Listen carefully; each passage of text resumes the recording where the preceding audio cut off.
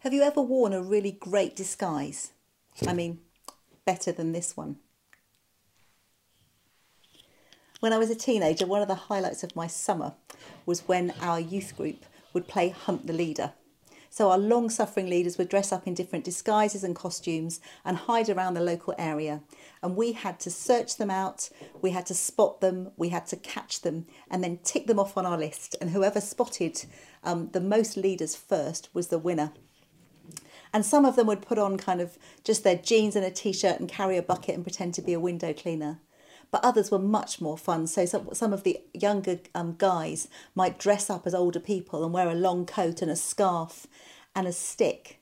And I remember one time when it was quite amusing, when one of the younger leaders was dressed like that, waiting by a bus stop, and then suddenly was spotted by a bunch of us teenagers. And to everybody else's concern, he hitched up his skirts and ran for it, pursued by shouting and screaming teenagers. We caught him, but it wasn't what people were expecting. Today's carol, the Calypso carol, or See Him Lying on a Bed of Straw, could have been called the Carol of Great Disguise. I loved singing it as a child at school. I loved the Caribbean feel, the warmth of it. If we were really lucky, you'd be given some maracas to shake. But actually, as I look back at the words, it struck me in a new way. And that's one of the things that I've loved about this whole series, Keep Calm and Carol On. Because if you, like me, have got a number of Christmases under your belt, then you'll be very familiar with the Christmas story, with the carols that we sing year after year. And I've really appreciated taking time and looking at some of the words of these songs and what it is that they meant when they were written and what they mean to us today. So why would I call this the Carol of Great Disguise? Well, we've sung the words already. We've sung about the baby in a manger, a feeding trough, in a draughty stable. We've sung about the shepherds, the poorest of the poor, coming to visit this baby.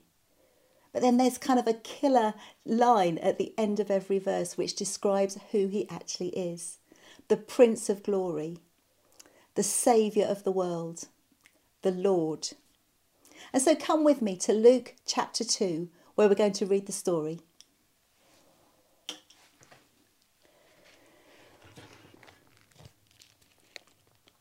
So you may be familiar with the fact that Mary and Joseph were engaged to be married. Mary was heavily pregnant and they had to travel to Bethlehem, which was about a 3 or 4 day journey, uncomfortable journey, in order to be registered for a census. That was the latest government regulation of the day that they had to comply with. And we start in Luke chapter 2 and verse 6. And while they were there, the time came for the baby to be born. She, that's Mary, gave birth to her firstborn son.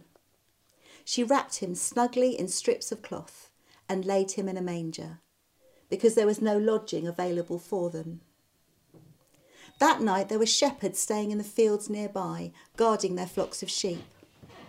Suddenly an angel of the Lord appeared among them, and the radiance of the Lord's glory surrounded them. They were terrified. But the angel reassured them. Don't be afraid, he said. I bring you good news that will bring great joy to all people. The Saviour, yes, the Messiah, the Lord, has been born today in Bethlehem, the city of David. And you will recognise him by this sign. You will find a baby wrapped snugly in strips of cloth, lying in a manger.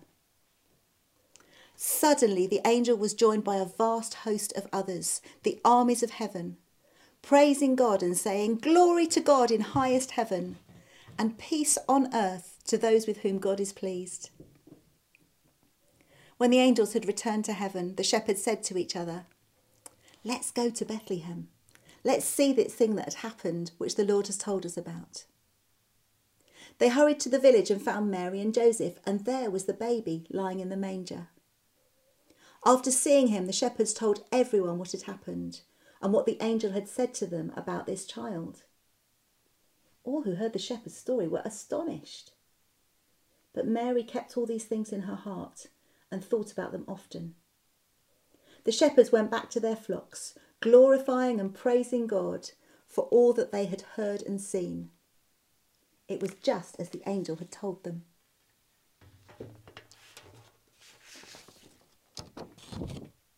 These words may be familiar to many of us. We're used to hearing that Jesus came at Christmas, that he came as a baby.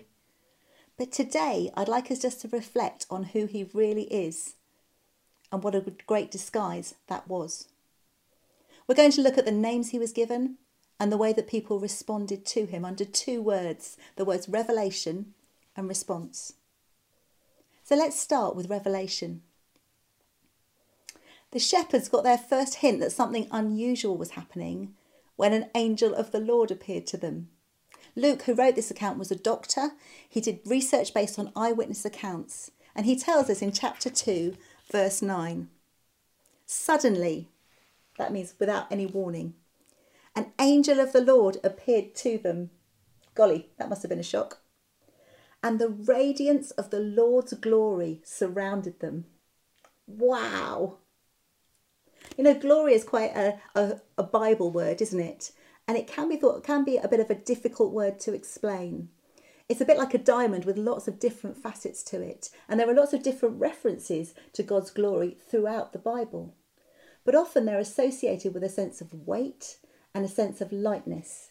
And someone's described glory as this: the visible presence of God, his character and attributes made public. And so first of all, there's a broadcast, a great reveal, a revelation. The angel announces this amazing news, and it's kind of backed up by God's presence being made visible to the shepherds there. He says the Saviour, yes, the Messiah, the Lord, has been born today in Bethlehem, the city of David. Now, these names for Jesus carried huge significance for the shepherds who were Jews and who heard them.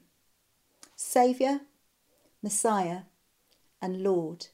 Let's start off thinking about the name Saviour. The nation of Israel had been waiting for centuries for a saviour. Many Jews were looking for a political leader who were going to come and deliver them from the Romans who were oppressing them. Others were looking for a saviour who was going to deliver them from sickness and physical hardship. Jesus' very name means the Lord saves.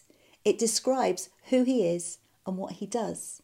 He's the one who comes to deliver us from sickness and from sin. Now, sin, you might find that as an uncomfortable, churchy word. It describes a kind of ingrained selfishness within each one of us that affects our thoughts and our feelings and our actions. And it's so deeply embedded in each person that no amount of good works or trying hard or money can actually sort it out. It's something that can make us feel really guilty. It's something that can control us and make us do things that we don't want to do. And it's something that often has consequences for us that we don't actually like.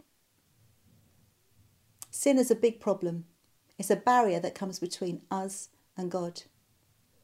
But you know, in Jesus, God offers us a rescue plan. That's what the whole meaning behind Saviour is. He comes to save.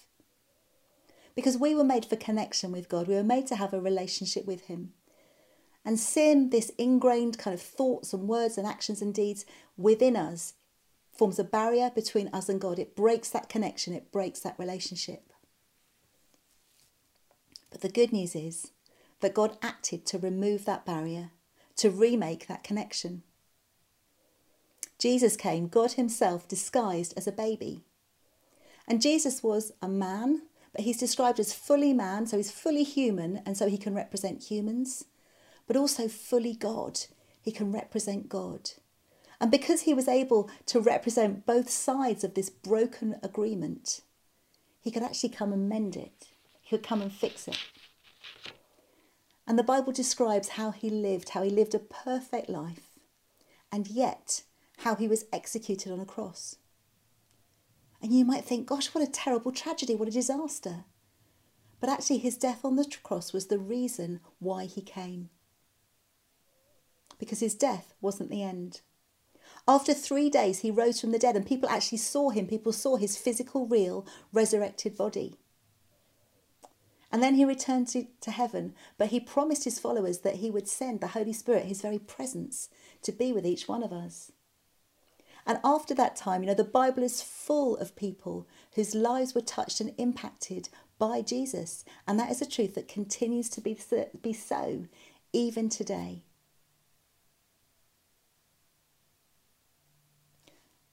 we can choose whether or not we want to call him Saviour. If we need saving from sin and the consequences of sin, then he offers to be our Saviour. The second description the angels gave in this amazing revelation was that Jesus was the Messiah. Now that's a Hebrew word which means the chosen or anointed one. And in fact, the Greek word which describes the same thing is Christ. You might know the name, Jesus Christ. That means Saviour, an anointed or chosen one. The Jews have been waiting for a very long time, hundreds and hundreds of years, for God's chosen one. They remembered the days when King David had been a chosen and anointed king. He was just a man, but he was chosen by God. And under his rule, as he cooperated with God, great things happened for the Israelite nation. And so the Israelite nation were waiting, longing and waiting for another king chosen by God. Because since David, a whole load of kings had come along. They'd kind of usurped authority. They hadn't been interested in whether or not they were called by God. They'd just kind of taken the throne for their own actions and to do their own thing. And the Jews were longing and waiting for God to send the Messiah, the anointed one. And that's why in Luke chapter 4, when Jesus had grown up and he began his public ministry, it was so impactful when he went to the synagogue one day, he opened the scroll and he said, "The Spirit of the Lord is upon me and he's anointed me." And then he read his job description: to preach good news to the poor, to bind up the brokenhearted, to set the oppressed free. He was saying, look, I'm the one. I'm the chosen one. I'm the anointed one. I've come. You've been waiting for me and I've come.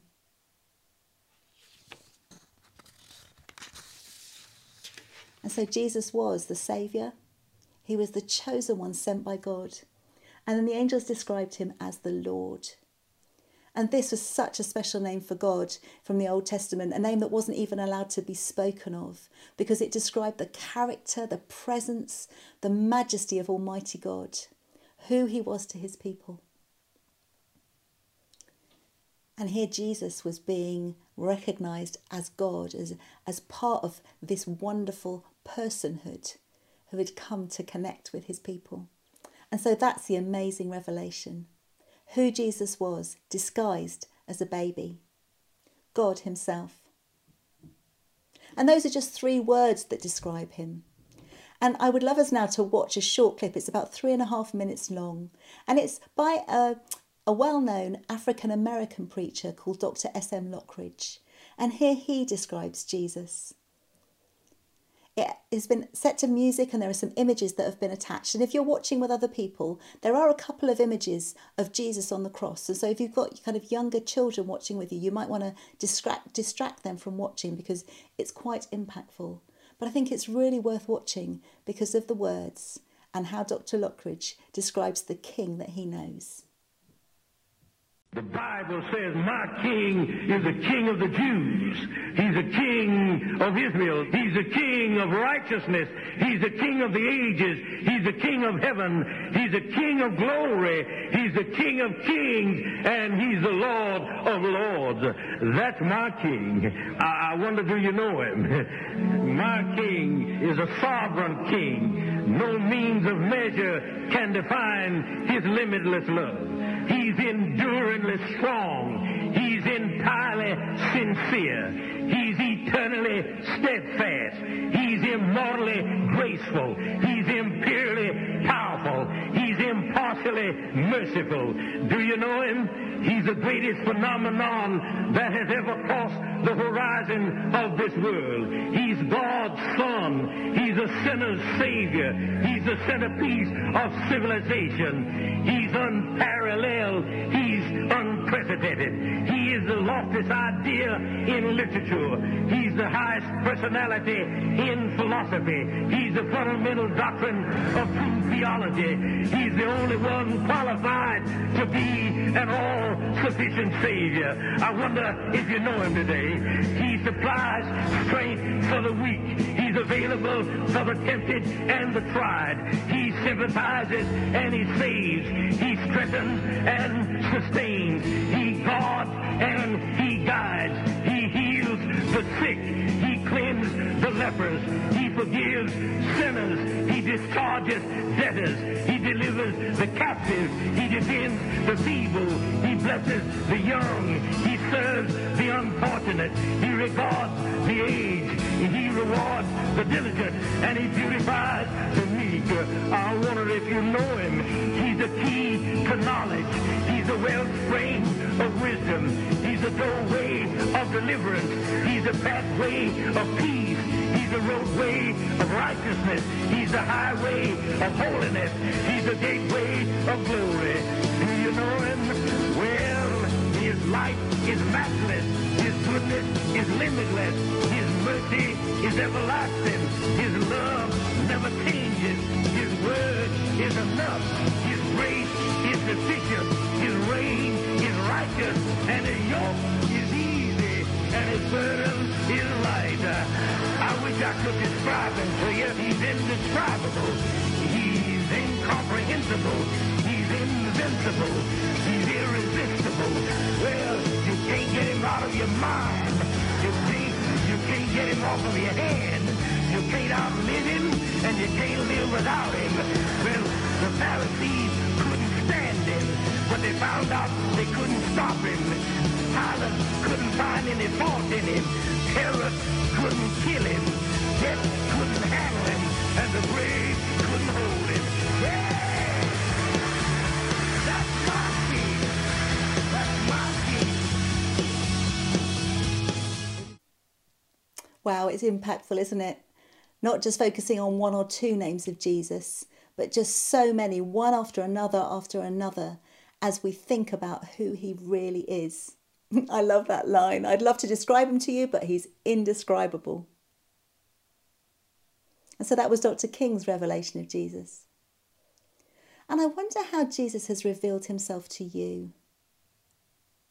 Maybe as you watch that clip, there were certain words or phrases or names that really struck you. Perhaps now as you sit and listen, or maybe during the worship, you are just aware of a peace and a presence and even a weight, maybe the glory of God resting on you. Perhaps you've got a series of coincidences in your life that are kind of drawing you to ask questions about God and to think about him that you can't explain. Maybe, as the Bible describes of some people, your heart just feels strangely warmed. You feel a kind of emotion when you think about him, or maybe when you look at the Bible, or maybe when you hear songs of worship.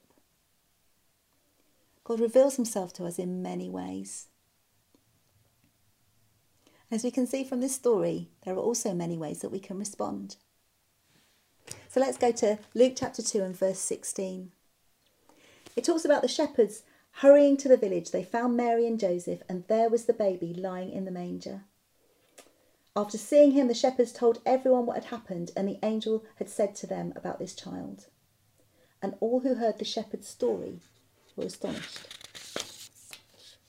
Now, astonishment, I think, is a natural reaction to this kind of thing. I don't know about you, but if someone came and told me they'd seen a sky full of angels and they'd seen a baby who was going to be the saviour of the world, I think I'd be pretty astonished as well. And perhaps you've had experiences in your life that leave you astonished, spiritual experiences that you can't explain, maybe miracles that have happened that couldn't have happened another way. I remember that we had a family that we knew a long time ago who were desperate to have a baby, and medically it wasn't possible. And we prayed and they were able to conceive. Everybody was astonished. But you know, astonishment isn't the same as faith. Astonishment is a kind of a wow moment, an amazing thing. But we can see from later in the Bible that lots of people were amazed by the things that Jesus did. They were quite excited by them sometimes. And yet they went on to execute him. And so astonishment or amazement is a natural reaction, but it's not the whole picture.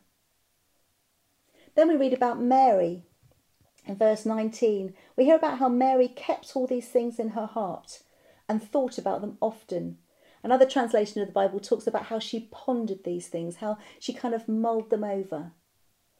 Now, she'd already had a bit of a heads up about Jesus, hadn't she? She'd had her own encounter with an angel before Jesus was conceived. But still, it must have been pretty incredible, the journey that she was on, the experiences that she was having. And if it were me, I would be thinking about these things and wondering how it was all going to work out, what was going to happen. Maybe as she pondered, she had big questions. Maybe as she pondered, she had doubts. And perhaps that's where you're at too. And you know, questions and doubts are perfectly fine and perfectly acceptable when you're looking at the things of God. Perhaps you would like to investigate those a little bit further with us. In the new year, just after Christmas, we're going to be running another Alpha course online at church. We've done several of those this year, and I know that many people have enjoyed the experience of connecting with other people, asking questions, discussing things, and finding out more about who Jesus says he is and what that means to us today. And if you're interested in that, do send me an email, joe@winchestervineyard.org, and I'd love to connect with you about it. Or you can just send us a message via our website. So it might be that you are astonished and amazed by God's revelation to you. It might be that you're thinking and pondering these things in your heart like Mary did.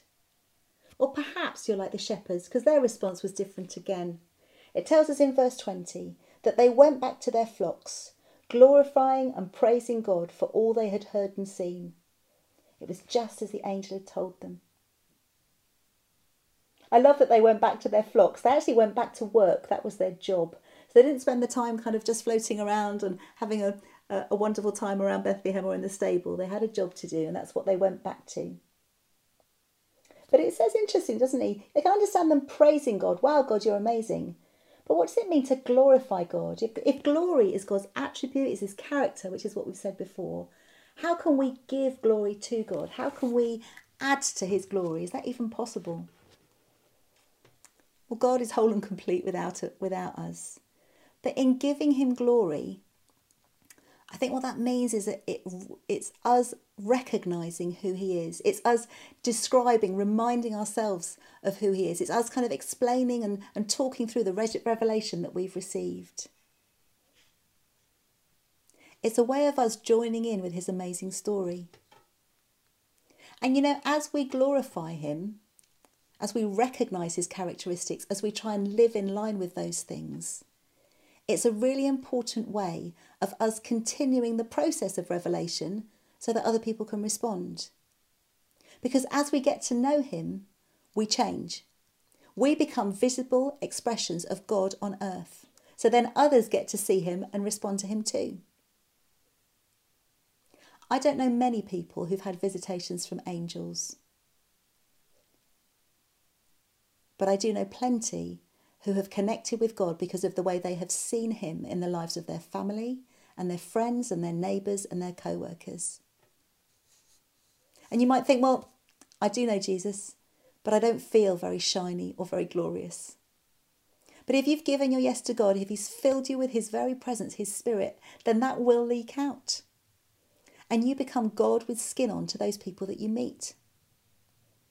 The kind or encouraging word that you share, the friendship you extend, the practical care or the prayers that you offer are all ways to show Jesus to those around you and then give him a chance to respond personally. And so today it's worth thinking about the revelation that God has shown to each different one of us and how we want to respond.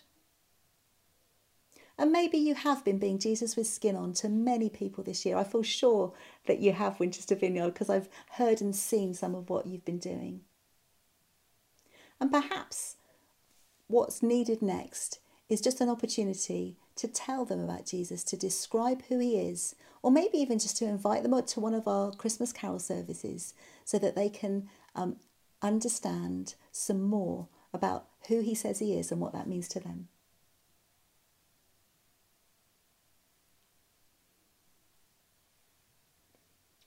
I think the Calypso carol describes Jesus well. It describes God coming in disguise. He hasn't come to hide from us like my youth leaders did, but he's come to show us what he, God, is really like in human form, how he lives, how he acts, what he says, and how much he loves us.